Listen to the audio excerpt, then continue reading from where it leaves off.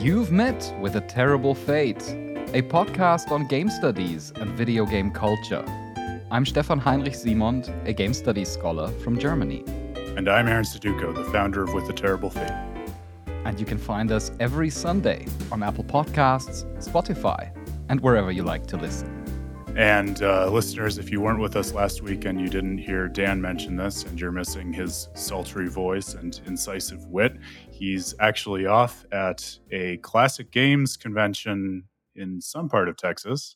He'll tell you all about it, including reminding you of the exact location when he's back this coming week. But he's very excited to go and to continue in person on this theme of collectible games that we've been spinning out over the last few weeks. And our hearts go out to him as always. He's probably going to splash quite a lot of money and come back with some kind of old SNES or something. Yeah, we'll all know the impact he's made when we do our next side quest story. Original copy of Silent Hill sells for $2 million US. And Dan suddenly is like super rich and has like golden teeth. Yeah, that's right. They call him Old Gold Tooth Silent Hill Dan. That's his name. Stefan, so after last week, we talked about the Steam Deck, and we talked about it in relation to the new model of the Nintendo Switch coming out, and you actually ran a little poll among your Twitter followers to gauge their interest in one or the other. Is that right? Yeah, I did. I couldn't stop thinking about the Steam Deck because I myself have been wondering throughout last week's episode whether, in case, like, when it comes to holiday season this year, whether I would get the Steam Deck or the OLED model of the Nintendo Switch. And that's why I did a small poll. Not many people have participated. I think it's like only 9 people or something. It was on my private Twitter account. But the result was 100% for the Steam Deck. So the Nintendo Switch OLED model does not get much love. Well, it probably does, but in this particular poll. That's so interesting to me. Do you have any theories as to why the result was so overwhelmingly in favor of the Steam Deck? I could imagine that the Switch OLED model is cool, but I think it's, at least in my mind, and presumably in some others' minds as well, not as much of an upgrade as people would have hoped. So for me, it is also the case that if I think about it, do I really need to upgrade my Switch? If it doesn't give me a substantial computational upgrade, if it will still be a machine where I would say, no, third-party games I'm not going to play on the Switch, then to me, the Steam Deck is just the more attractive option, I must say, especially if you have a Switch already. That might be also a reason why it's so overwhelmingly in favor of the Steam Deck, because probably most of the people that follow me and participate in such a poll already have a Nintendo Switch. Well, that's a really good point. Maybe it harkens back to what we were talking about the other week about how the Steam Deck, say what you will about it, but for those people who game mostly on consoles and are maybe not interested in making the jump to a full gaming PC, it gives them access to this whole library of PC games that they didn't previously have. So I could see that being a material impact on people wanting it rather than the Switch. Yeah, they do have a really good chance to make it with the Steam Deck. It depends on how they market this thing and whether they can get the distinguishing points from the Nintendo Switch across, because they'll have to justify that it's quite a bit more expensive depending on which model you get. It's at least $50 more than the Nintendo Switch, and it doesn't come, it won't play any Mario or Zelda games, and you need to really hammer down on these USPs, such as your entire PC system library being available there. And I'm curious to see how that pans out throughout the latter half of this year. Well, time will tell, as they say. Time will tell, yeah. By the way, dear listeners, next week we're not going to be around. This is going to be an exception. We're going to take a holiday. I've actually never been to a spa in my entire life, and I wanted to do that now. I've never taken a mud bath or something, you know? I can't say I have either, but the people who take them in TV shows that I watch always seem very, very relaxed. So very relaxed. I imagine you've earned it, my friend. It's like, we really love to do this podcast. And something that I've learned, though, over the years of now 7 years of podcasting, I think, weekly podcasting, is that it's good to sometimes allow yourself to take a tiny break. We're going to keep up the, regularly producing a show for you every Sunday, but sometimes it's good to take a small break, get away from things, just, get yourself acupunctured or, or whatever you do at such a spa, and then come back with a fresh mindset, in order to fulfill our mission, which is, as those of you who have listened to the show already know, give everyone the tools to understand and appreciate video games as a form of storytelling. And because of the attempt to bring these tools to understand and appreciate video games as a form of storytelling to everyone, this show is free. It's independent. You won't encounter any advertisements. You won't run into a paywall. And instead, we rely entirely on your support. So if you wish to contribute, then please go to patreon.com/withaterriblefate to find out more. And then after our brief holiday, I'm sure we can expect a grand thesis from Stefan on the storytelling, interactive impact of acupuncture on gamers. I'm actually wondering whether I should bring a video game with me. I'll have to see whether maybe bring my Switch with Animal the Crossing. Switch gameplay experience during a mud bath. That could be another good one. That's so many possibilities. Well, today we're gonna pick up on our thoughts on Returnal, especially your thoughts on Returnal, Aaron, because you've been working extensively on an article that has now been published on With a Terrible Fate, where you interpret Returnal, if I summarize this correctly, you interpret Returnal as an extension of one single mind. So basically, the entire game being a representation of one single mind. Is that correct? Yeah, that's exactly right. Not even an extension of a mind so much as a representation of a single mind, as you said, Stefan. And listeners who have been with us will have heard me harping on my work on this throughout my long journey. It was a while in development, but yes, I fell in love with Returnal much more than I expected while playing it. And one of the things that I thought was tremendously cool about it was, as someone who plays a lot of psychological games and psychological horror games, I'd just never really seen something quite like this, where it's not even so much something that plays with the psychologies of various characters throughout the story, but actually has less of a plot driven story and more of this just act of the player analyzing and exploring this single mind, where the closer you look at all the details of the game, the more I think it can be woven into an understanding of this singular psychology, which is just absolutely fascinating, and I think makes for the really interesting and unusual aspects of the experience of playing Returnal. So I wrote about that. I want to shout out the tremendous staff of creators and thinkers at Housemark who worked on this and developed it. It was really cool to see actually a number of them engaging with the article and talking to me about it. And it really did, as I said on Twitter, make my month when the director, Harry Kruger, actually shared it with his audience. So Aww. Harry, thank you. I know. It's funny because, especially for an analyst like me, and perhaps you can relate to this too, Stefan, I'm all about reading the text, so to speak, that is a game as it's presented, rather than what a creator might or might not have been trying to say with it. But of course, none of this kind of analysis could happen without these amazing creators. And so to see them,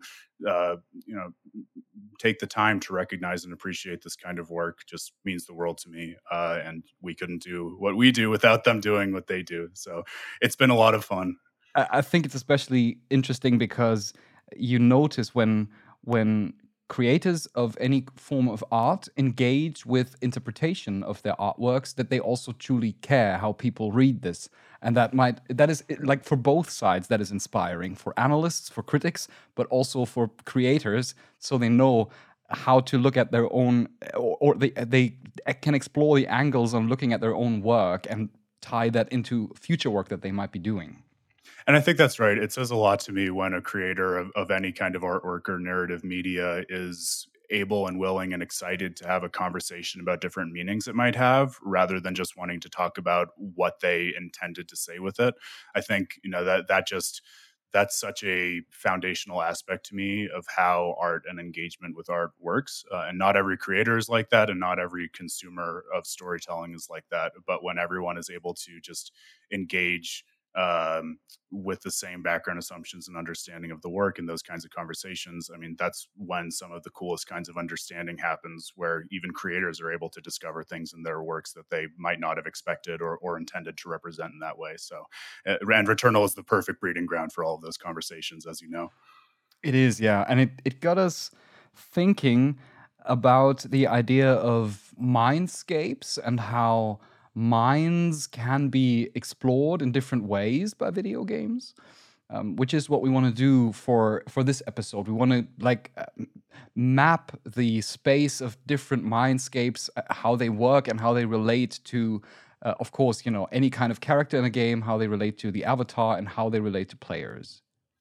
Yeah, so, and this is a very cool topic. I'm excited to chat with you about, Stefan, because as I think listeners know, we've talked a little bit about before. A large amount of your work focuses on representations of psychology, but specifically madness in video games, right? And while my work on the philosophy of video game storytelling doesn't focus on psychology as such, it's interesting. And I was thinking about this as we were getting ready for this episode, because I think the panel we have been most frequently asked to give as a publication at the PAX conventions that we've gone to in the past has been specifically on horror storytelling.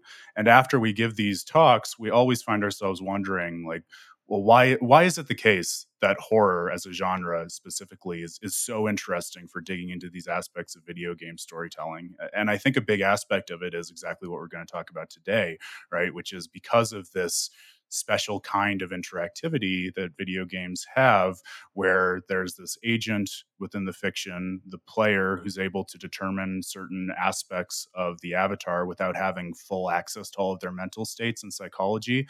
That tension and difference and lack of knowledge can generate a lot of really interesting psychically driven drama, which is oftentimes manifested by representations of that psychology in the worlds that you're prompted to explore as the player going along with the avatar. So I think it's part and parcel of what makes video game storytelling so cool, that it's uniquely well suited for these kinds of psychologies that we're going to be digging into today. Yeah, and you just mentioned the lack of knowledge, as in you never have a full grasp of the psychology of, well, an avatar, but also of any other human being, because we are, if you don't want to get too spiritual, then our consciousnesses are closed off systems. You have an epistemologically privileged position that only you know your thoughts and your cognitions and your sentiments. You can express them, obviously, otherwise communication wouldn't be possible. But I think the fact that we are limited to the operations of our own consciousness is one of the reasons why mindscapes are so interesting. Because what mindscapes do is they take these cognitions, the sentiments, everything that we fit under the umbrella term of mind, and project it outwards into an explorable space that we otherwise couldn't explore. Yeah, and I think this is one of those episodes, and I think we have to give this disclaimer with every episode, where we could easily do a million follow-ups. I think it's interesting, because even as we've been talking about mindscapes for the last few minutes, we'll explore a variety of different narratives that play with mindscapes, but it is one of those things that I think rewards digging into the finer aspects of how these stories are put together, and the nuances can easily change something like how these psychologies are represented. For instance, right, you talk about the privileged epistemic nature of one's consciousness and subjective experience, and that's totally right. And it also, to me, raises this really interesting question that we can leave as food for thought for later, right, where when you're in a really psychologically rich mindscape, such as those we'll be considering, can you really take it at face value that you're experiencing the psychology of whichever character is the one generating the mindscape? Or, for instance, when it's mediated by something like a narrator or a narrative perspective, is there similarly a level of interpretation that distances us, the person engaging with that story, from the actual conscious experience? And are we learning perhaps more, or at least something about the narrative voice rather than the character itself. So there's plenty to consider here, and I think it's safe to say we'll only be scratching the surface today. Of course, yeah. We might even do a couple of follow-ups. We'll see how far we get this time round. But I do think that one thing that most games do that work with mindscapes is they do draw a clear distinction between, like a clear border between what is considered to be diegetically real. And what I mean by that is that within the fictional world of the game, it is the material reality. And on the other hand, what is considered to be a mindscape. So that's usually something where you have some kind of clear line drawn for most games. Not all of them do that, and we're going to address some that don't do that, but most do, I would argue. Yeah, and those anchor points, as you might call them, to reality are a key part of what allows you to understand which parts of the game are the psychology of a character, and it's also what, in cases such as Returnal, make it feel less like a mindscape and more like just a singular psychological representation. It's interesting, Stefan, because I haven't studied mindscapes in the same way that you have. But the more I was thinking about it, the more I could see its roots, as you mentioned to me before this, in psychoanalysis, right? When people were really starting to think about the different nature and elements of mind, and we see it crop up in all sorts of media, not even just video games, in the time since the inception of psychoanalysis, like novels, films. I'm sure everyone once they stop to think about this framework can think of some of their favorite stories that fit into it.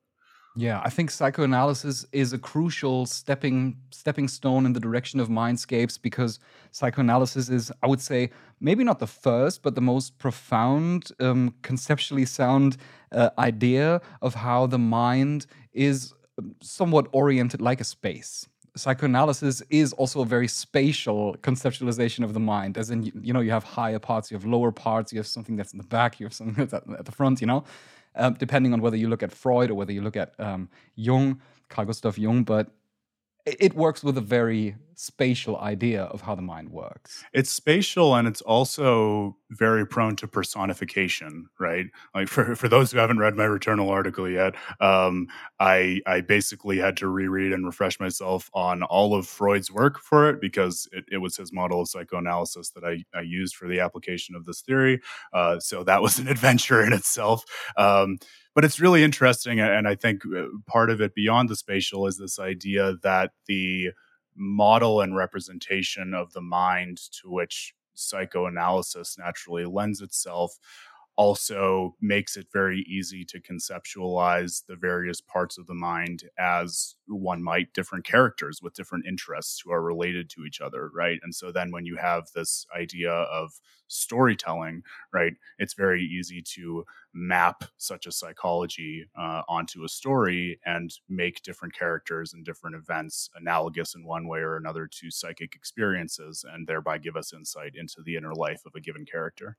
Yeah, it's perfect for a story because you have an inherent conflict in the concept. I mean, Freud is all about it's all about these conflicts, and Jung as well. And I think, like, I obviously had to think of the Persona series. It's in the name, Persona. Persona is actually it is a conceptual term from Carl Gustav Jung that indicates sort of the mask that we put on the quote persona that we create for our day-to-day interactions, whereas there is the conflict with something that's a shadow, which is a suppressed part of ourselves that we do not wish to acknowledge. And the Persona games are basically all about that. They are about you travel into characters' minds who have some kind of repressed desire or can't acknowledge a certain part of themselves, and so you travel into their mind. Usually, you just beat up a lot of enemies. It's like a dungeon. It's a JRPG, turn-based JRPG. Eventually, you defeat a boss, which is a shadow self of that character, and then eventually you bring everything into harmony. Beautiful. Yeah, it's one of those cases too that, I mean, it might as well be called Stories About Jung rather than Persona. Yeah. So point taken.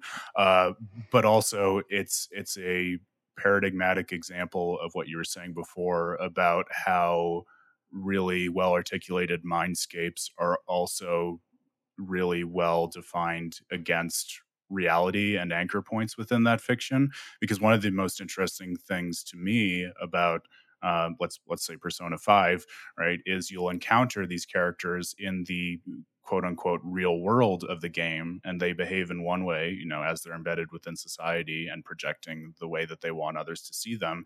And then you encounter their mindscape, their palace, and it's a radically different experience, right? It's almost as if you're meeting a different character, and it's only throughout the course of exploring that palace and going through more day-to-day interactions with these people that you start to understand the relationship between their true self and inner psychology, and the reasons that they're hiding it or projecting something else into the world. And so it's a really interesting mode of character study in that regard, I think.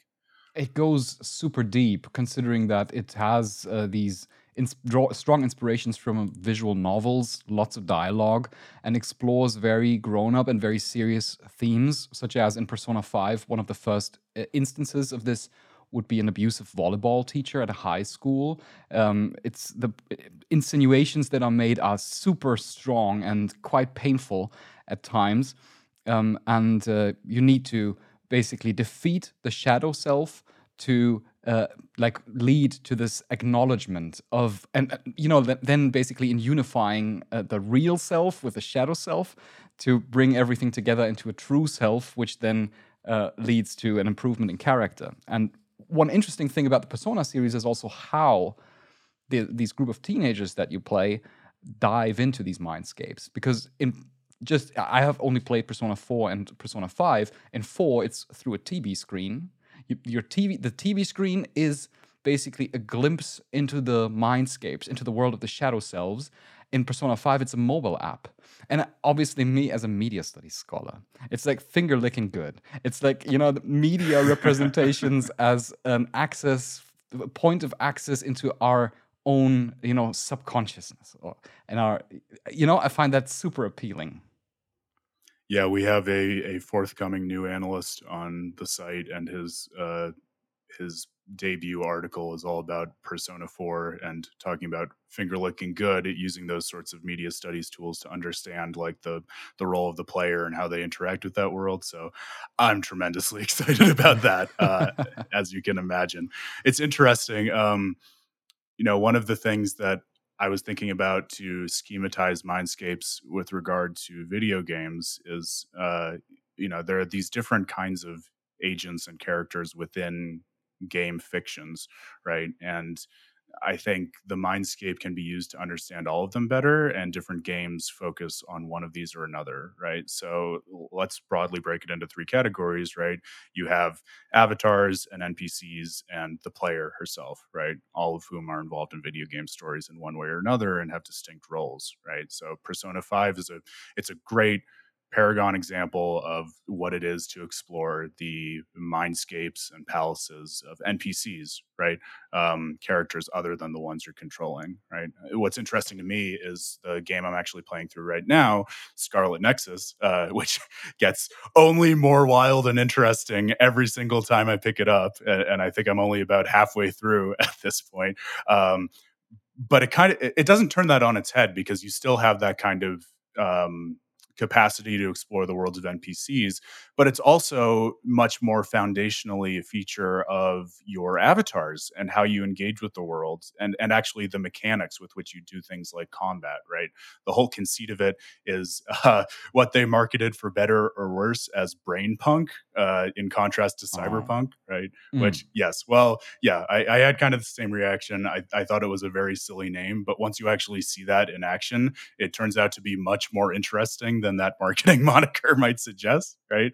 And one of the cool aspects of that is like your quote unquote ultimate combat ability is something called a brain field, right? Where you're actually able to extend what is in essence a mindscape, but also draw your enemies into it, right? So they're basically trapped within your conception of the world, where you're able to exert these kind of almost dreamlike abilities, as kind of someone in Persona would be able to when they're inside of their palace, right?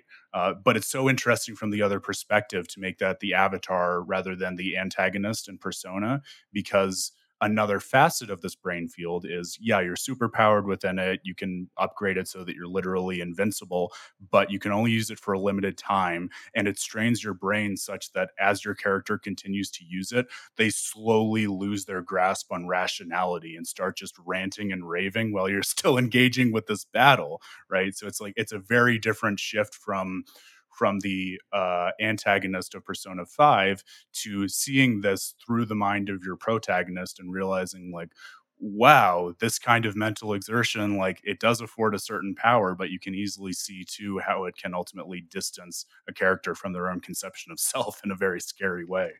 That is so interesting because it seems to me that the idea of exhaustion is somewhat tied to mindscapes because in Persona you also have the situation that the characters get exhausted very quickly. They need some kind of equipment to even traverse these mindscapes. And it just, because of time and space, obviously functions completely differently in a mindscape than it does in the material reality. Um, Maybe Scarlet Nexus is one of these interesting examples that puts that front and center when using a mindscape. Front and center is totally right. I think it's a great observation that mindscapes are deeply and intimately tied to this notion of strain and almost needing to maintain them only for a limited amount of time in order to remain sane. I mean, we were brainstorming examples even outside the realm of video games before this, right? And one that I thought of was Inception, right? I mean, that's clearly all about mindscapes, and it's also a very similar structure such that the more layers of dreams down you go, the harder it is materially to return to reality, right? And I think that notion of the logic of one's mind being so different and kind of alluring but also all consuming when it's not attached to a reference point in the real world, like that's really, really interesting to think about. And I think it makes the point that it's really hard to adjudicate these mental representations when you don't have some kind of external tether to reality, right? And you're completely right about Scarlet Nexus. It's so funny that you would go right there without even having played the game, because one of its core themes, actually, even beyond the brain field, is this notion of needing to, frankly, just take a break sometimes, right? Not in a way where, some of these like ease of access games in the past have encouraged players to actually put it down for a while, but where it's actually the case that these characters who are always under such constant mental strain because their abilities are literally tied to the use of their brain, right? They will oftentimes encourage each other to just take a break and rest or take a nap. And the progression through the story is set up that there are these, kind of Persona-esque hangouts in between the combat sequences and missions. And so it's really interesting to see that kind of cadence reinforcing the idea that, well, these mindscapes can be really powerful for, both self-understanding and understanding of the other. They're also intrinsically limited by the degree to which they allow you to remain related to the real world. I want to bring up one more Japanese game. Well, actually, we've got a lot of Japanese games. If I look at the list of examples, mostly Japanese games, I think. I honestly think there might be a reason for that. There is a profound obsession in Japanese culture with psychoanalysis and in the stories that often come in the forms of JRPGs. But one thing that really struck me that I stumbled upon coincidentally is Yakuza. Like a Dragon. I'm currently playing this. I'm currently playing Yakuza, and it's absolutely, absolutely great. And the interesting thing about it when it comes to mindscapes is mindscapes are used in a completely different way.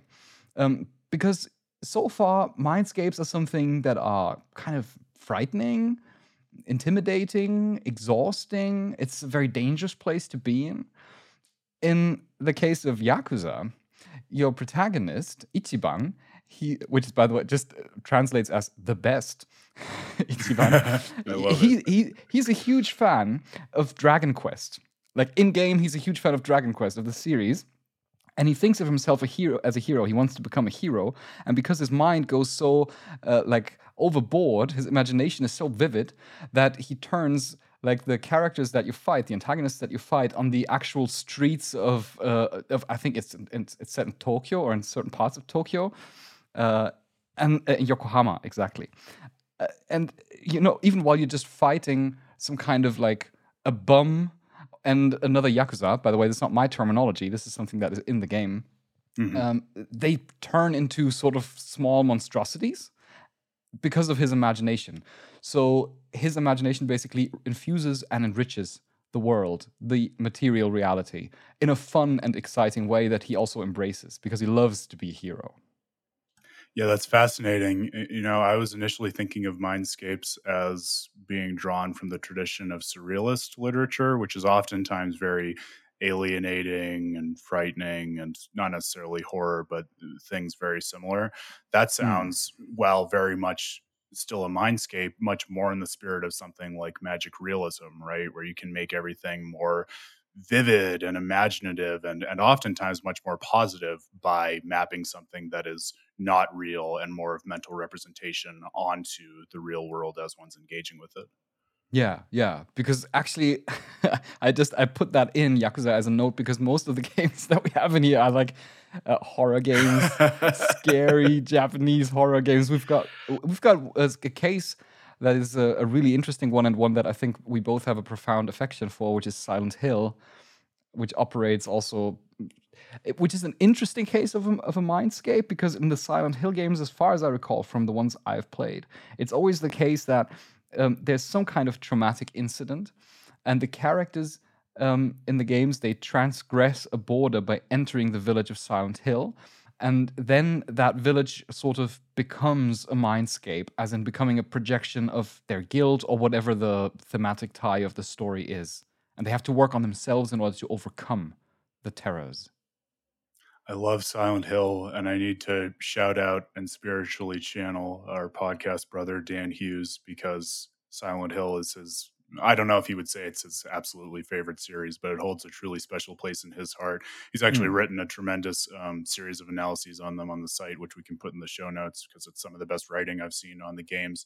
But it's such a magical and interesting concept, I think, especially for this kind of conversation about mindscapes, because I think oftentimes when one thinks of a mindscape, precisely because it's this metaphysical realm that's distant from reality, we don't associate it with any physical space in the real world, right? Think back to Persona 5, you're able to, log into the mobile app and just transition into the metaverse, right? Actually, I think you might need to be in a specific geolocation in the real world for that, but it's indexed to a location that's specific to a certain person in the world, right? So it's still focused on the subjectivity of whoever's mindscape it is, right? In contrast with Silent Hill, right, you just have this really weird and interesting notion of a physical town, a place you can actually go to in fictional scary world Maine, and thereby enter a mindscape. And perhaps scarier still, other people can go there at the same time and enter a mindscape of their own. So that part of what makes, let's say, Silent Hill 2 such a really interesting and alienating experience is that you, the player, are going through it with James, and you don't really understand why James is so racked with guilt and chased by these monsters throughout most of the game. You only come to understand that at the end.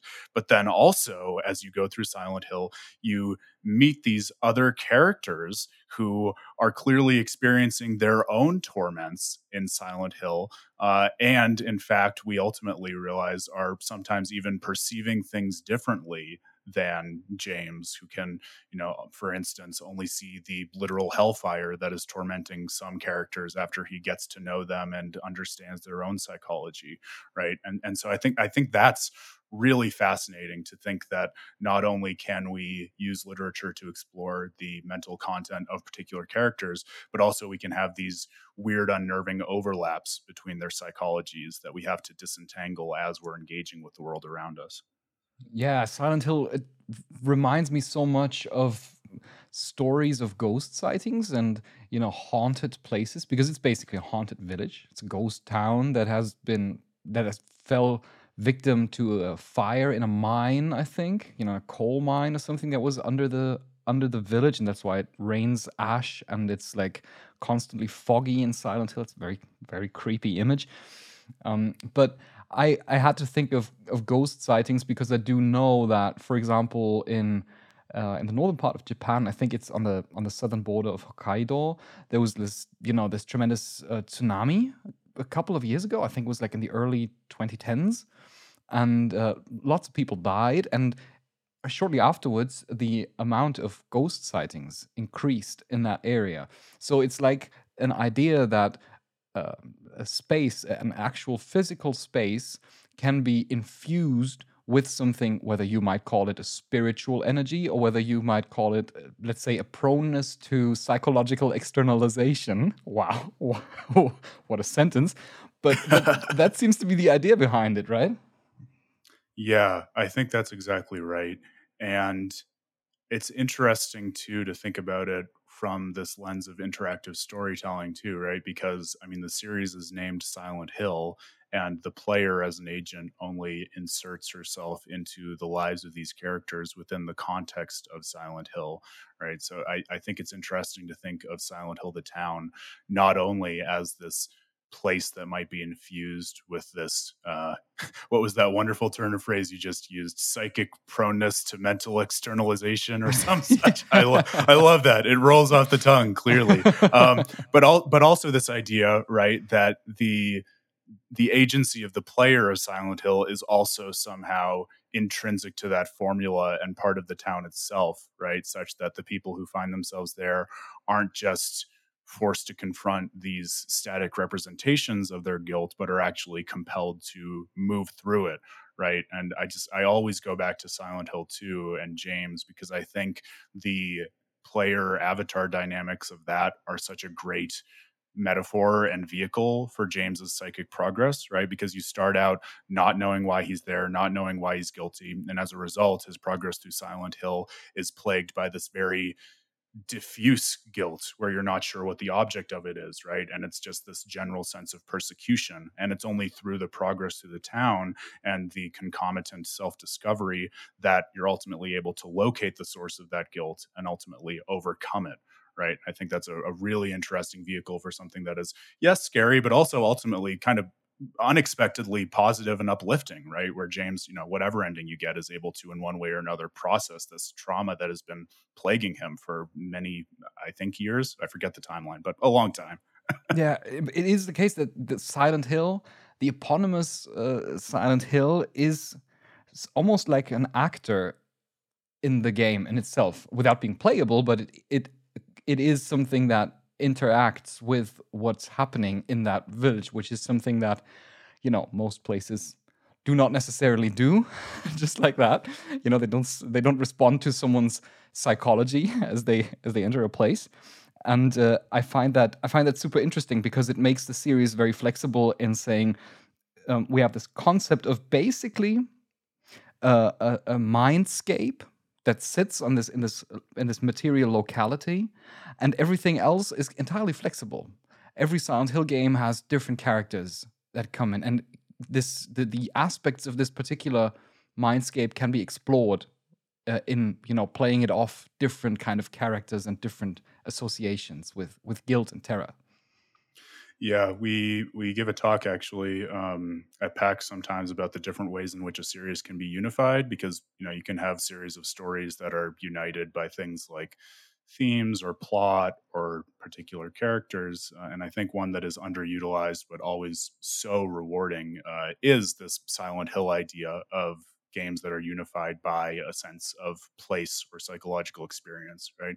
It's interesting because the next thing that we're going to touch on is the mindscapes of players, and you say that Silent Hill the town is not playable, but it's really interesting, and I would love to read. I don't know if I would ever write, but I think there's an interesting analysis in there where you could argue that in some sense the town itself is kind of the avatar for the exact reasons that I was just talking about, because the agency of the player and what the player is actually able to do seems to me, at first glance at least, somewhat more amenable to the actions of the town in shaping and influencing the people who encounter it, rather than a player's capacity to directly influence James, who seems like the avatar in Silent Hill 2, but who is very, very opaque relative to the player and her capacity to make him do things, right? So interesting food for thought, perhaps for a Silent Hill podcast, which I'm sure we'll do at some point.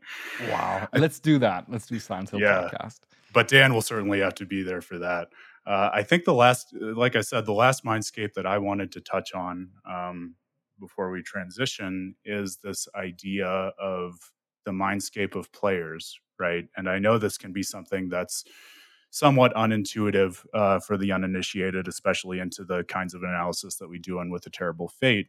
But a lot of my own work, dear listeners, is focused on the role of the player in video games and the ways in which that can be distinct from the avatar in a game, and how those relationships can influence the storytelling of video games in really interesting and novel ways.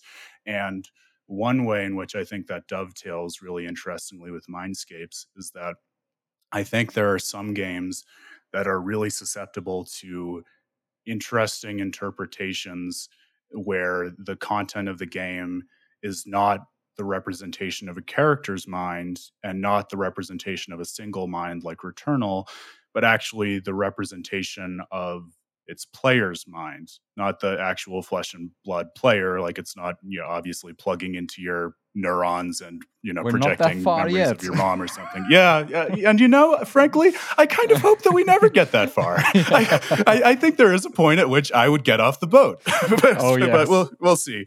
Time will come. But rather, right, what we're talking about is this fictional role that the player can occupy that is distinct from the avatar and separate but related to the core fictional world of the game, right? And so examples that I think about, Bloodborne is a really nice one. There's lots of dream theming within Bloodborne, of course, but I actually think, and I've written about, there's a way to read Bloodborne where, if you haven't even gotten past the first cutscene in the game because it's really hard or whatever, it actually opens really interestingly with this first person perspective where this blood vicar is talking to you about the reasons that you've come to this place, to Yharnam, and then he gives you this blood transfusion and you create this character. You go through the character creation process, and the voice that's later identified to be this doll and kind of assistant within the game says, you found yourself a hunter. And then for the rest of the game, you encounter this third person perspective of the character you created, going through these various dreamscapes and worlds of Yharnam and related nightmares. And so I think there's a really interesting way to read that, where what you're undergoing at the beginning of that game in that first cutscene is actually like you, the player, entering the dream and creating a dream representation of yourself. Just as we often do in actual dreams, right? And a lot of interesting, ways to read the horror of Bloodborne and the ways in which it's Lovecraftian falls out of that, right? Similarly, in the 2017 version of Prey, really, really interesting game. And I won't say too much about it because to say anything about Prey is kind of to spoil what makes it really, really interesting and fascinating. But to make a long story short, there's a degree to which the world of the game is a simulation. And there's a throwaway discussion in the middle of the game that not a lot of people really focus on about this notion of panpsychism, which is a term actually from philosophy. Stefan, have you heard this term before? You're familiar with panpsychism? No, only in Prey. So it's really interesting. The thought is basically, it comes from a combination of metaphysics and philosophy of mind, basically, and this idea that consciousness is this kind of like a universal attribute that inheres to everything. So the thought is that there's a little bit of consciousness and a little bit of mind in everything in the universe. Right. And this is a real philosophical thesis, right? It's an out there one, but it's something that philosophers actually talk about with regard to our actual world. Right. Yeah. Now, Spinoza applauds. Yeah. I think exactly. that's a very pantheism, the idea of it's a spiritual equivalent. And you're right. It's funny because I think of it as this out there thing in modern philosophy, because the modern philosophers of mind who defend it are a little, let's say, they're thought of as out there. But you're right. There are a lot of roots in more classical philosophy, right? Like Leibniz's metaphysics, for example, right? If you squint, it's kind of like a panpsychism, because the idea is that there are these monads that are kind of like the perspective of God, and so kind of the mind of God emanates in everything in the universe, right? So that there could be a whole other podcast on that, right? But everything's made up out of a bit of consciousness when a little bit of mind and everything, basically, a little bit right? of mind and everything. And so in Prey, it's really interesting because there's this notion that there's this mental apparatus that permeates everything. And then on top of that notion is this sense in the game, for a variety of reasons, that it's very hard to locate the fact of the matter about the relationships between characters. There's an idea that you might be being misled about what is true or who is on your side, and you're forced in that context of uncertainty to make a bunch of really kind of challenging ethical decisions across the course of the game, after you're prompted at the beginning of the game to kind of be primed for that ethical decision making by solving, in this kind of scientific setting, very, very simple ethical dilemmas like trolley problems and things like that, right? So I think there's a really interesting reading of Prey that I've actually talked about before, and we can link that in the show notes too, where you can think of the entire game as panpsychic in the sense that it's a representation of the player's mind, and the players being kind of unwittingly compelled to work through these ethical thought experiments of what is the right thing to do in these situations where I'm not sure about, the personal relationships between the different characters whom it'll affect. And I just have to think about like the ethical essence of what the right thing to do is. And it kind of tricks you into this mindscape because it's not immediately obvious in the same way I think it's immediately obvious in Bloodborne, right? And by virtue of doing that, I think can trick you into some really interesting ethical experimentation, right? So very out there, but in both cases, right, like you get what I'm saying, that's very distinct from what an avatar would be thinking or the psychology that they'd be experiencing. It's happening instead on the level of the player who's the agent interacting with this world. Yeah, I think it depends on the interpretive angle as well. But I think that's a conversation that we would have to dive a little bit more deeply into.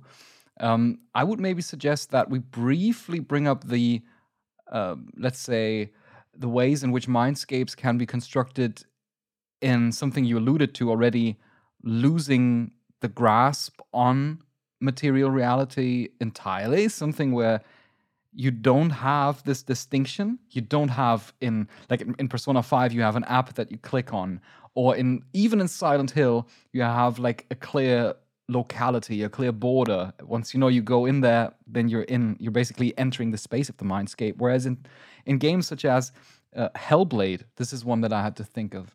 Hellblade is a really interesting example, one that very decisively delves into the subject of psychosis, and is very famous for the way in which it emulates the sensation of voice hearing while you play as, Senua, like a Norse warrior. She tries to get back the soul of her beloved Dillion, who has been killed in a Viking attack, I think.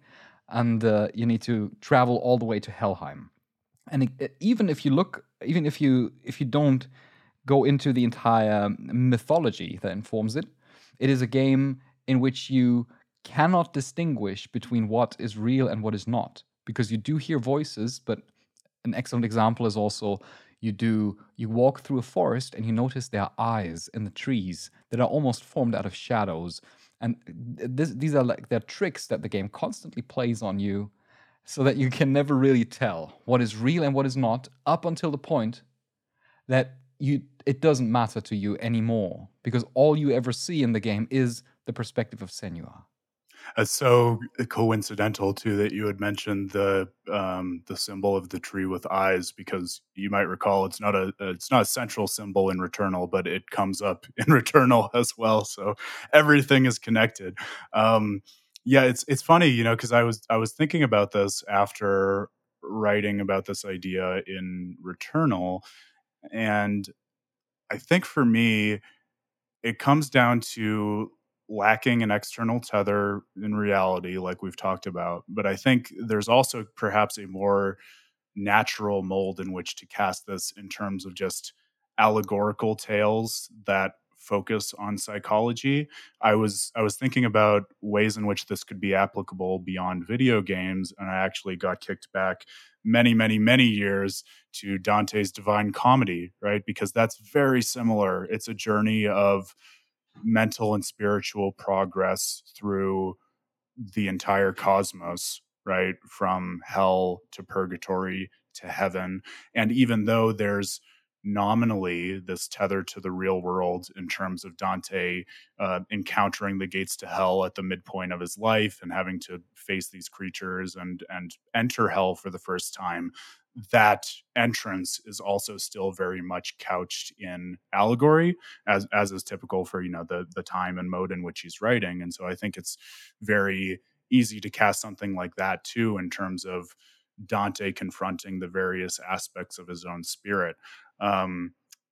It's challenging though, right? And this is kind of one of the things I'm wrestling with in terms of extending this interpretation of Returnal as a single mind to other stories, because even in something like the Commedia, and I haven't played Hellblade, so I don't know the degree to which it applies there, but there's so many aspects of the Divine Comedy that are clearly external in meaning to Dante, right? So it's as much a history of Italy and the various political factions there as it is anything to do with a spiritual journey, right? And there are so many characters that could be seen as pertaining to Dante's psychology, but to reduce them to just that seems kind of unfair almost, in a way that it's not in Returnal, where these are kind of more just mythological, minimal representations that very naturally lend themselves to this kind of singular psychology, right? And so that's a very hard thing to adjudicate when we're talking about this kind of story.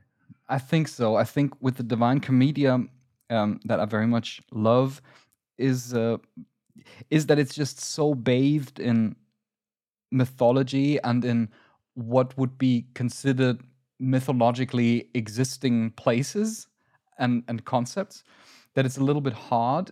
Whereas in Returnal, I think it goes a long way in that direction. I would say, sorry, excuse me, not Returnal. I'm talking about Hellblade. In Hellblade, you have the situation that I don't think ever in the game you encounter an actual other character. They are all pretty clearly indicated as externalizations of your own psychology, of Senua's psychology. And I think you could argue, like in Hellblade, she traverses a lot of areas. And does that cave that she's walking through really exist? Well, probably. There's no reason to believe that it wouldn't. But certainly it goes. It never really allows you to make that decision, to make that call whether it exists or not, because it never leaves the perspective of Senua. And I think that is one of these points where Mindscapes enter into the domain of mind games, when like Hellblade, as well as a game like Fran Bow, which is also about a young girl very much inspired by Alice in Wonderland. Not going to say anything more about it. It's a really interesting point-and-click adventure, also tying into Psychosis. Both of these games bring you to a point where you first think about, is this real or is it not real? And then over the course of the game, they basically break you. They basically make you... With Fran Bow, I've really had this experience of at a certain point just saying, screw it. This game is giving me completely contradictory information on what's actually going on. So you have to give up in trying to understand what is real and what is not, and instead see it as the perspective of, in this case, the perspective of the avatar. But it also changes your perspective on the world as a player. I think there are two questions here that are worth distinguishing, though, as we get further down this rabbit hole of game as mind. The first question is can I tell whether some aspect of this game, like its world within the context of this game, is real or just a psychological impression? And if it's ambiguous, as you say, you might give up on that.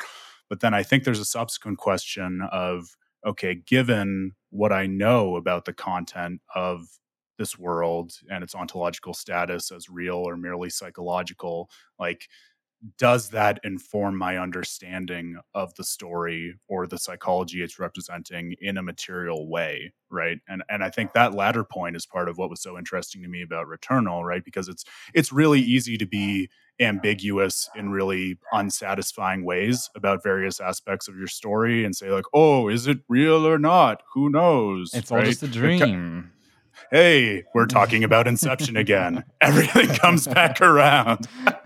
But I think one of the things that is so cool and shows an alternative path in Returnal is that I would argue there's a lot of stuff in that game that is ambiguous, right? Like the reality of Atropos and even the identity of the people involved in the car crash. But as I argue in the article, I think those ambiguities are actually an essential part of how we can understand the psychology that it's representing, right? And I think once you see how ontological ambiguities can be leveraged in narratively meaningful ways, it just makes you that much more disappointed with games and stories that just throw in ambiguity and mystery for the sake of inviting people to speculate with no real content behind them, you know? Yeah, ambiguity as a gimmick. Yeah, ambiguity as a gimmick. Shall we put a pin on it at this point? Yeah, I think that's a good idea. I think, the one maybe final thought I would have on Game is Mind is I mentioned at the end of the article that this is a kind of modality that is at once really particular to Returnal and could also be extended to a lot of games because for all the reasons we've talked about, this is something that I think in many ways feeds off of the peculiar aspects of Returnal storytelling that are so cool. But also, I think if we attach this psychological lens to similar games and pay attention to the nuances of those games, it might be really interesting ways to see and do justice to their stories in new ways, right? So games that I'm thinking about and would invite other people to think about too if they want to try this analysis for themselves, right? Like a game like Hollow Knight is really really cool and interesting and I think still very under theorized, but you think about things like the void and the radiance and the things going on there and it's very easy to start to think about it in terms of things like id and superego and of course on a publication such as With a Terrible Fate have to at least shout out Majora's Mask, right? It interestingly, like I didn't realize this until after I published that piece on Returnal, but of course this is also very focused on time cycles, so I don't know what it is about me and time cycles. And in one way it has many of the side characters that make it harder to shoehorn a work of fiction into a single psychology, but on the other hand you navigate this pocket universe of Termina with Link, and his engagement with side characters primarily terminate in him getting these masks that allow him to adopt their personas in one way or another, right? So I think there's a reading you could do there where the exploration could also be conceived as an exploration of a single mind, but it's well beyond the scope of this podcast to actually do that. But listeners, that's mostly meant as an invitation. I mean, if you find yourself interested in mindscapes or thinking about games as a representation of a single mind, we'd love to hear from you and about those games that you think are worth digging into from this kind of psychoanalytical standpoint. Exactly. We might always go deeper into individual questions and individual games. That's maybe a general invitation to all of you out there as well. If you feel like there's a particular mindscape that you would like us to ponder on the show, then please send us an email to podcast@withaterriblefate.com. In the meantime, we're going to venture ahead into our side quests. As you know, dear listeners, in our side quests, we dive into things that happen within video game culture and other things that are on our mind. And still, Aaron, you've got some things to tie up regarding Returnal. Yeah, that's right. After writing 20,000 words on it, still has some things left unsaid. No, I joke. Yeah, we thought that the main story would be a really fun opportunity to engage with some of the core themes about the game while still making it a broader conversation. But that said, I was really happy to see a lot of like-minded Returnal fans engaging with my work over the course of last week and asking some questions about it and just raising some interesting points that frankly I hadn't thought of. So I wanted to take some time to address those directly. And hopefully, and dear listeners, if you're interested in Returnal and you have or haven't read my article, you might want to join the conversation after this and we can keep it going. But I wanted to raise some things here and just talk briefly about them. So the first is a broad idea, which I think, Stefan, frankly, we could do a whole other episode about because it's just different levels and modes of interpretation of video game stories, which is something that has interested me for a long time and I've written about in the past. In this case, it's the question of interpreting the literal content of a story in terms of its plot and the events that happen versus the symbolic content or how we can understand the story to represent something beyond what is literally there or taken at face value, right? And I hope that, listeners, based on the conversation we just had in our main story, it's clear that, especially in these kinds of comprehensive game as mind style fictions, it's not even really clear always how to determine what is literal, which I think is part of the interesting challenge, right? In the case of Returnal, there are lots of theories going on in terms of what literally happens. I actually had a really great conversation on Twitter about precisely this with a user by the name of Karcha87. So I want to shout you out. Thank you for having that great conversation with me. And Karcha87 was nice enough to share his or her own interpretation of what happened on the literal level, thinking about whether Selene actually created the planet of Atropos, and if the sentients were actually, previous versions of Selene that evolved on Atropos and things like this. The sentients, they are basically, from what I recall from my playthrough of it, they're like the civilization that populated Atropos, or that still populates them to a certain degree. Yeah, that's exactly right. And, there are lots of different layers of that I talk about in the work, but basically it's a sentient civilization, right? You see the remnants of the civilization itself in Derelict Citadel, the third biome. And you encounter through the bosses many of these severed sentients, right? Where severed sentients are those that are understood to have detached from the hive mind that governs the sentients who still have contact with their rationality, right? And I spell out in the article what this means in psychoanalytic terms, right? But this Twitter user's thought was that, and I've seen versions of this rehearsed elsewhere too, that these sentients are actually various evolutions of Selene on Atropos, and that's why all of the xenotype technology that Selene encounters on the planet is so well fitted to her suit, for example, right? I think that stuff is tremendously interesting, but I think one of the cool things about game analysis and literary interpretation in general, but also especially with something like Returnal, is you can distinguish between that level of trying to understand what, as a fact of the matter, happened within a story, with the best way to interpret its symbolic content, right? And as I was thinking about this, I'm not sure if this is exactly the same distinction or if it's just in the vicinity, but something that I think about a lot in my work that actually came up earlier in this podcast conversation with you, Stefan, in terms of my interpretations of Bloodborne and Prey, because you can ask two kinds of questions about video games, right? And stories in general, right? You can ask, like, what is the fact of the matter happened, and what I call like narrative grounding questions, right? Like, in terms of the fiction, what is it in virtue of which that happened, right? And that sounds like philosopher jargon, but a really like concrete example of this for Legend of Zelda fans out there is you can think about time travel in Legend of Zelda and ask two flavors of question, right? One is like, what's the best way to understand the series of events in the timeline because of the time travel that happens? That's asking like a literal question about how events proceeded. And you can also ask, like, what's the best explanation of what it is in virtue of which Link is able to time travel, right? Is it because of the will of the goddess? Is it because there's some particular aspect of Link that's not shared by other people in this universe? Is it because of that player?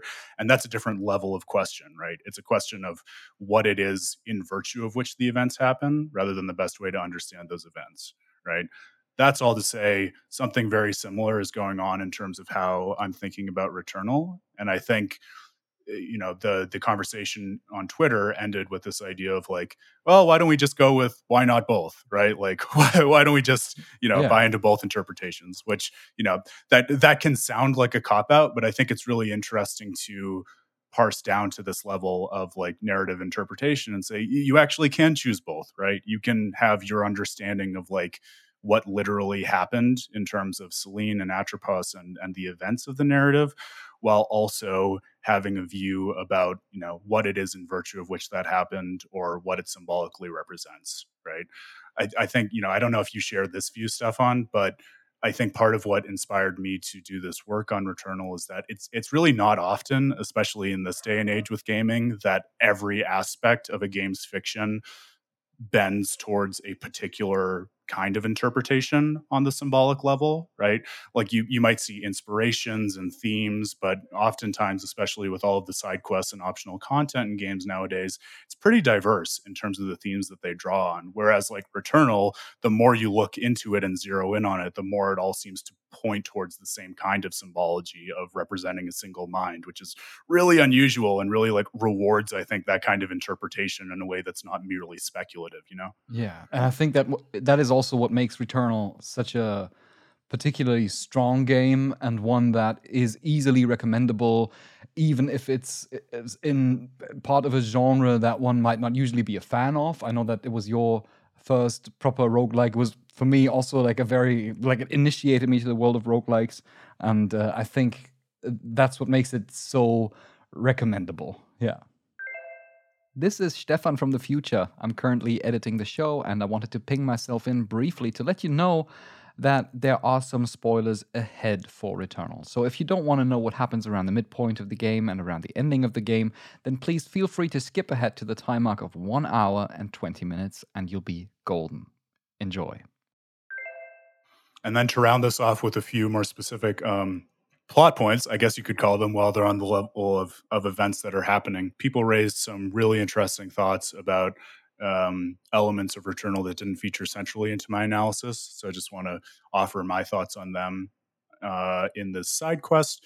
So a user on Twitter, actually, by the great username of Good Snacks, mentioned in relation to the piano song that features in Celine's putative escape from Atropos, and subsequently the fourth biome, Echoing Ruins, when she confronts Hyperion, who's playing the song on an organ, right? Good Snacks mentioned that the piano line seems to be derived from Don't Fear the Reaper, the seminal Blue Oyster Cult song, which of course also, for those who played Returnal, features centrally in the events that happen, right? Just for those that can't associate anything with Don't Fear the Reaper, think of there's this wonderful SNL sketch, I Need More Cowbell. Yes, I couldn't get that out of my head while I was playing Returnal. I just saw like I made this joke on Twitter, and I think Harry Kruger, the director, actually liked it, which made my day to have an SNL joke land with the director of this game. I posted a GIF from that great sketch you're talking about, and I was like, yeah, actually, we can see here a live rendition of the conflict between the id and the superego, which is maybe the most niche joke I've made all year, but yes, it's that song. Anyways, so Good Snacks made this observation of like, these two songs seem to be tied together. What do you think of that? And I think the notion of Don't Fear the Reaper, we don't have to get into all of the lyrics, but the title kind of says it all, right? It seems like, to me, within the model of psychoanalysis, a really compelling representation of the death drive, which is one of the urges that Freud thought motivated the id, right? And I think that actually ties in really nicely to the broader conceptualization of Returnal as a single mind, because Celine actually talks about, as some other commentators mentioned, how her mother could never stand the song Don't Fear the Reaper. There's a point in the house at which she puts it on a record player, and she remarks about this. And so if we're thinking about the superego as derived from Theia, and the song Don't Fear the Reaper as the death drive coming up from the id, it's a pretty clear model, in my view, of the superego again coming into conflict with the instincts of the id, which we then also see played out and manifested through Hyperion, a representation of the severed who have lost connection with society and the superego and gotten in touch with the id, playing the piano rendition of that same song. So I think that's a really nice tie-in, and it's something that I'd never thought about before. So Good Snacks, I wanted to thank you for that. Another one that I was really happy someone mentioned to me. I won't mention their username because it was in a private message. But I clocked this when I was going through the game, and then I totally forgot about it, which maybe in itself says something.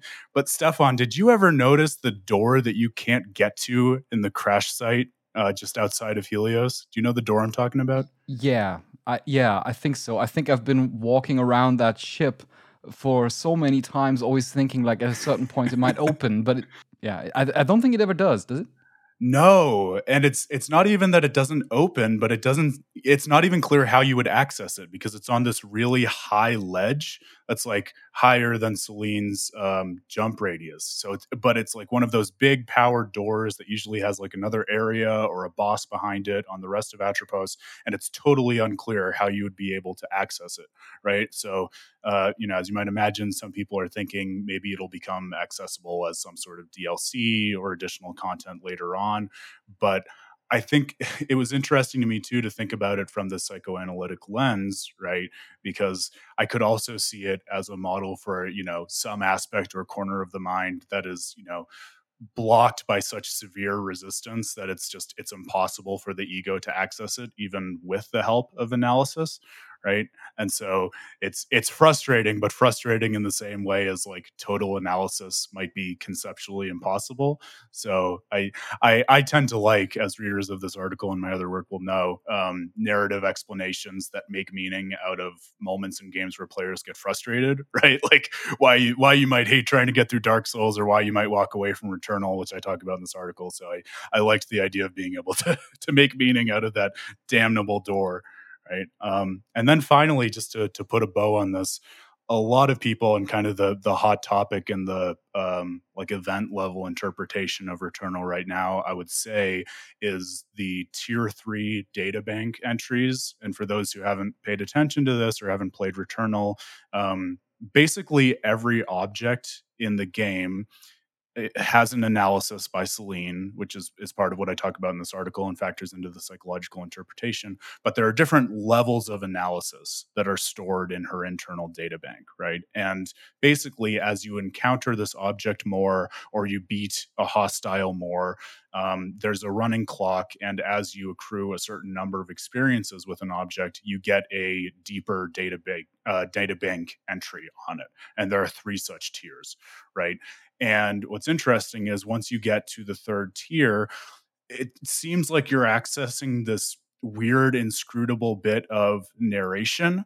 And if people haven't encountered this with any particular object, I'd encourage you just to go to the Returnal wiki. They're doing a really good job of collecting all the information about the game. And actually, this speaks to the point of how hard it is to get these 3rd level data bank entries, because for some of the like random drop objects who have such entries, like no one to my knowledge has been able to get the tier 3 analyses of them yet. But if you look at the entries for things like bosses and such, where it's easier, you can see examples of this, right? And so people are wondering, like, well, when you put all these together, does it tell some kind of other story? Is it going to explain things more? But basically no one, even people who have poured like hundreds of hours into the game, have been able to get all of them. And so they've kind of just given up, which I think it's interesting. I hope it's not just an idle puzzle. I think, for all of the experience I've had with the game and the conversations I've had with people from Housemarque, I don't think it is just an idle puzzle, because that's so like against the spirit of this game. I would say, in my view, if you want to tie it into the psychoanalytic interpretation, I think you can. I think the point that I would underscore is, remember from my article that all of these different things that Celine is encountering through her journey across Atropos are basically what Freud and Anna Freud, his daughter, referred to as pre-conscious connecting links, basically tools that an analyst is able to use in order to pull unconsciousness and its content into a mode of presentation that the ego can experience, and so understand the conflicts that are guiding it, right? And so I think it's interesting to recognize that, if you have that kind of perspective in mind, there might ultimately be unconscious reasons for all of these free associations that someone is making and why they're manifesting the particular unconscious links that they are. But it might be just so hard to get to the bottom of the reasons behind those pre-conscious links through just the constant repetition of analysis, that it might ultimately just be prudentially easier to use those pre-conscious links as tools to arrive at whatever the core unconscious conflict is, which in the universe of Returnal, I interpret as the car crash and that mode of individuation from id to superego and ego, right? So I think that's how I would adjudicate it in my interpretation, but I'm eagerly watching all of the lore theorists and people who are more focused on the literal events trying to unpack it. And so if there is more there, I truly hope we find it in this wonderful mystery game that just keeps on giving. Yeah, I'm just gonna wait for the DLC, you know. I tried to platinum the game, but there was some problems in the way where I couldn't trigger certain things to happen because it's like RNG, and Yeah. and that always frustrates me. So I hope that there's going to be a DLC that opens that door, and that there's going to be some additional content, and some of the trophy stuff is going to be fixed maybe a little bit, and then I'm going to platinum it. I will tell you though, I'll say this is one of the reasons I love the psychoanalytic interpretation so much, because you talk about RNG being a frustrating thing for getting some of those drops, but is that not so attuned to the process of free association and trying to surface things in a way that is not always, deliberate or intentional, or something that can be architected by the analyst, especially when the platinum trophy is named Helios, the representation of one's total understanding of the id. Yeah, I know, but the problem is time. Time is the problem. I'm playing so many things, and I have to. At the moment, I'm actually working very intensely on another analysis, not for With a Terrible Fate, but for my PhD. And my goodness, so many video games to play, so many things So to grasp. little time. Wow, so little time. Yeah, time. My side quest also relates to time because it is the 20th anniversary of Final Fantasy X. Yay! Congratulations. I wanted to bring this up briefly because this is one of the games that have very personally influenced me. I think probably like no other Final Fantasy. I think I played Final Fantasy X when it came out, and I think it might have been the first Final Fantasy that I played directly when it came out. And I do remember, without going too deep in my biographical background, it got me through a rough patch, through a rough time in school. It was one of these JRPGs that really inspired me, and I'm very grateful for that. And I stumbled upon an article that it's just super interesting. It's called "A Look at Final Fantasy's First Sex Scene 20 Years Later." It's written by Ash Parrish and published on Kotaku.com. Where else? No kidding. And Ash Parrish, she indulges in some memories of an exceedingly romantic scene between Tidus, the protagonist, and Yuna, the love interest. This is a sequence that everyone who has played Final Fantasy X knows, and even those that might not have played the game are probably aware of, because you have this apocalyptic world, this apocalyptic scenario, and the protagonist Tidus and the love interest Yuna, they are basically on a dangerous journey together with a whole group of people, and there's this persistent romantic tension between the two. They want to get together. It's quite obvious from the first time they encounter one another, but it doesn't really work out. And then around the midpoint of the game, roughly, I'm not going to spoil the ending, don't worry about that. Roughly about the midpoint of the game, they reach Macalania Lake, which is, or a lake in Macalania Forest. There's this beautiful lake, a shimmering lake with trees all around it, and the two of them have, I think, probably the first opportunity where they have some time alone together. And they comfort each other a little bit. They have some conversations. They swim around in the lake, and eventually it leads into this beautiful romantic scene where they kiss underwater while all these glowing orbs are flying. It's a Final Fantasy game. And this Steki Dane, the song is playing, which translates to "Isn't it lovely?" Steki Dane. I'm sure. Oh, before we get a copyright. It's like I'm back there in that scene. It is so beautiful. It's so heartwarming. I know it's such a cliche. It's such a cheesy scene, but also so genuinely romantic, and in the way that it just goes all out and basically just puts all gears into action, everything into motion to go full on romantic. That's, I think, very admirable. And Ash Parrish says about the scene, quote, "It is probably the most romantic moment in a Final Fantasy game ever, and it is definitely the sexiest. Even I, at my naive age, understood their two bodies swirling around each other, fully clothed but tenderly touching fingertips, was a metaphor for sex," end quote. And she goes on to say, quote, "Until that point, I understood sex as something people did when they were attracted to each other, the same way people ate when they were hungry. It was the satisfaction of a physical, not emotional need. but Final Fantasy finally linked sex to an emotion I could understand. Love, end quote. And if I'm being very honest with myself, I think it has done that for me too. I have to act as the faith here and channel a representation of Dan in a few ways. Because first, it so figures that he'd be out of town on a week when we're discussing both Silent Hill and also Final Fantasy X, which also holds up as one of the most formative games for him. And not so much for me, so I won't be able to channel his views perfectly. But I will tell you, my guess is he would be of a piece with me about this, which is, I think the sentiment of this article is very lovely and all well and good, and I would be the last person to denigrate the value of video games or storytelling in helping people to have, moments of self-discovery. I think that's tremendous. I think we could all give examples of that. That's great. Let's celebrate that. Now, having said that, let me be a jerk for 2 seconds about it. All right. Go ahead.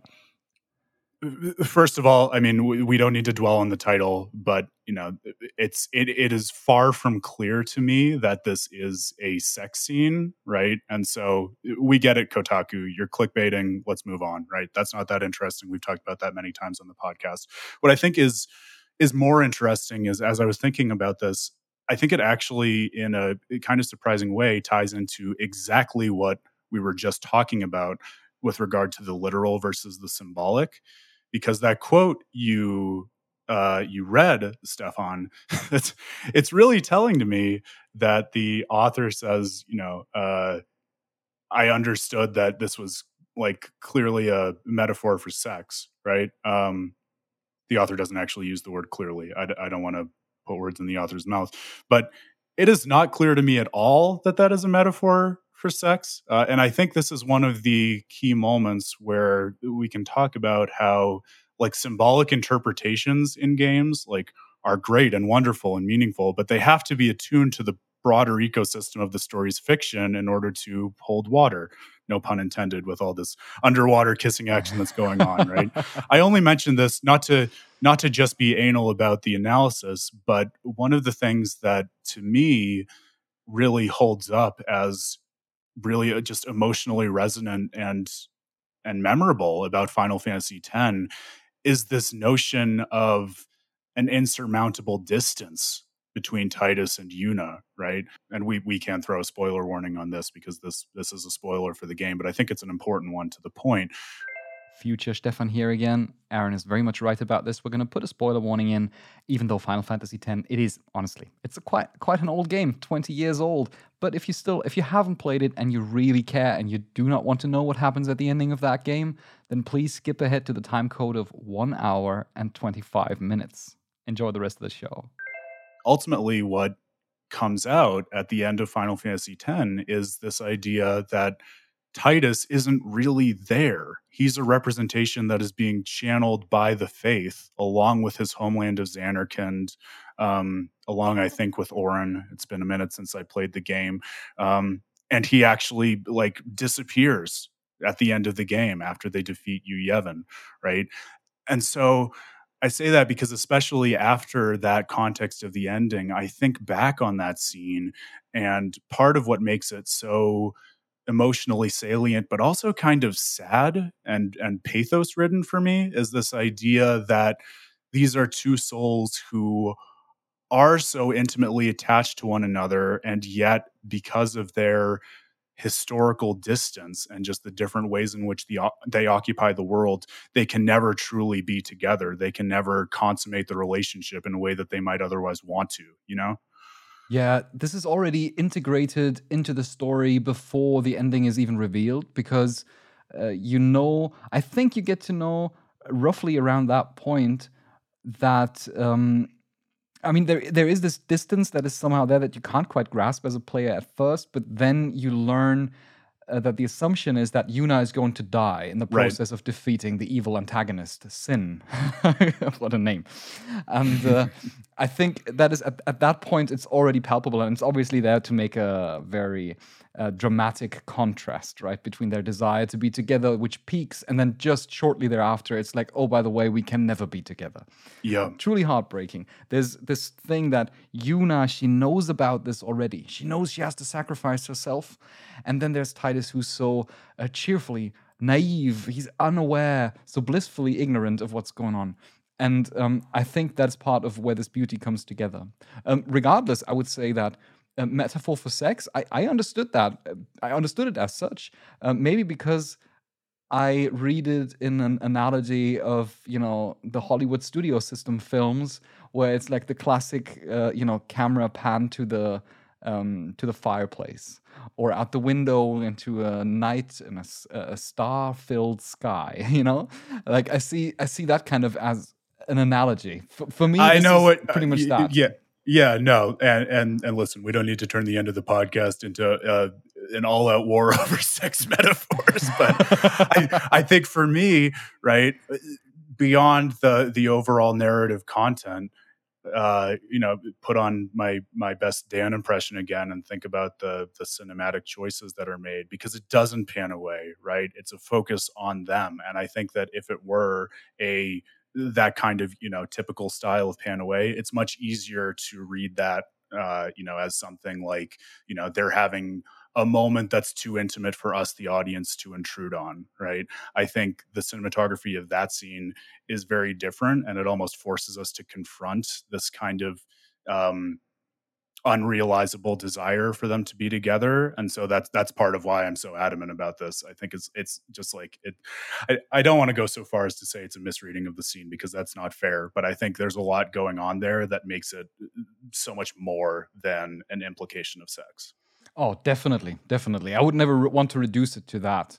But I think it is maybe I can phrase it in this way. What it meant to me is it. If we abstract from sex and look at something like just physical, sensual experience of two bodies coming together. So, it doesn't have to be sex. It can be kissing, it can be hugging, whatever. But it was.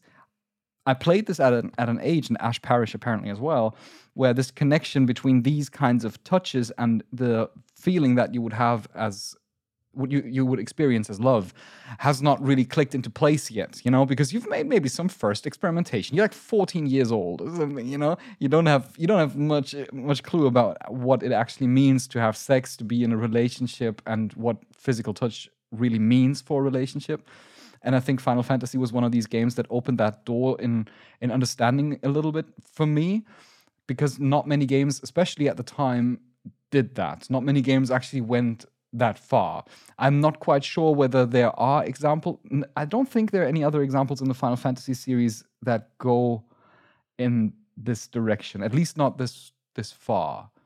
I don't think there are any proper makeout scenes or something. But yeah, maybe we should do a separate episode on sex metaphors. I'd really like that.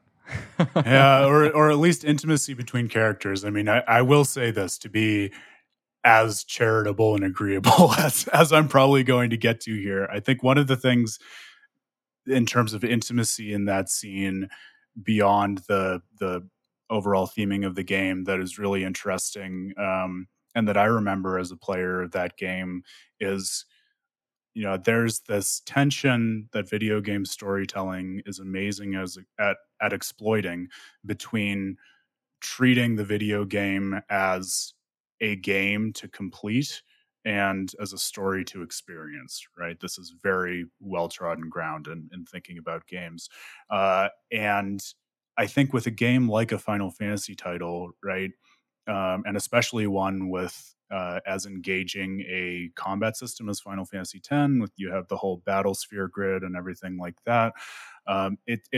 It's very easy to just get locked in the mindset of, okay, I'm going to figure out how to get the best combination of the characters with the best stats in my party in order to just mow down enemies, and think of them simply as tools, right? And so then to have this very, very well rendered and intimate scene between party members, where they treat each other as anything but battle compatriots, right? I think that is a really interesting case of compelling the player to reconceptualize the way they're treating their party members and how they think of them, right? And cast them as characters with relationships rather than just tools for getting through the game. And I think that's a very cool way of doing that. Yeah, I love that. That was a really cool conversation because that went much deeper than I had anticipated. I thought it's just like, oh yeah, cool. It's like was totally cool to think back to that sequence. But wow, that went so much more, so much deeper. And I'm gonna make a couple of notes for potential episode ideas that we can dive into further down the line. Welcome to With a Terrible Fate, always deeper than you'd hope. And thank you out there for listening. If you enjoy this show, then please consider supporting us at patreon.com/withaterriblefate. Feel free to leave reviews on Apple Podcast. Obviously, find all of our written content at withaterriblefate.com. Make sure to scroll the show notes because we're going to link quite a few articles in there. Follow us on Facebook and Twitter, or send an email to podcast@withaterriblefate.com. You have some time because next week we're not going to release a show, but then we're going to be right back for you. So, and just to interrupt before we sign off, can I do one more housekeeping thing? I totally forgot about this. Yeah, of course. We mentioned this on our social media, but I'm proud to announce that we have finally added to the publication a really obvious feature that should have been there from the beginning.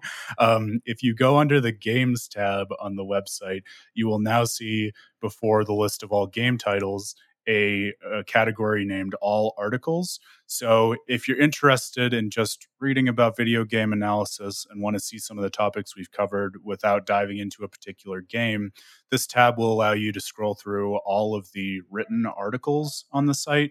You'll see the cover images and the titles and everything all the way back to when it was just a blog about Majora's Mask. So a number of people have asked me about this. I'm embarrassed we didn't have it sooner, but it is now there, and I hope you enjoy it. Well, enjoy the read and see you in 2 weeks.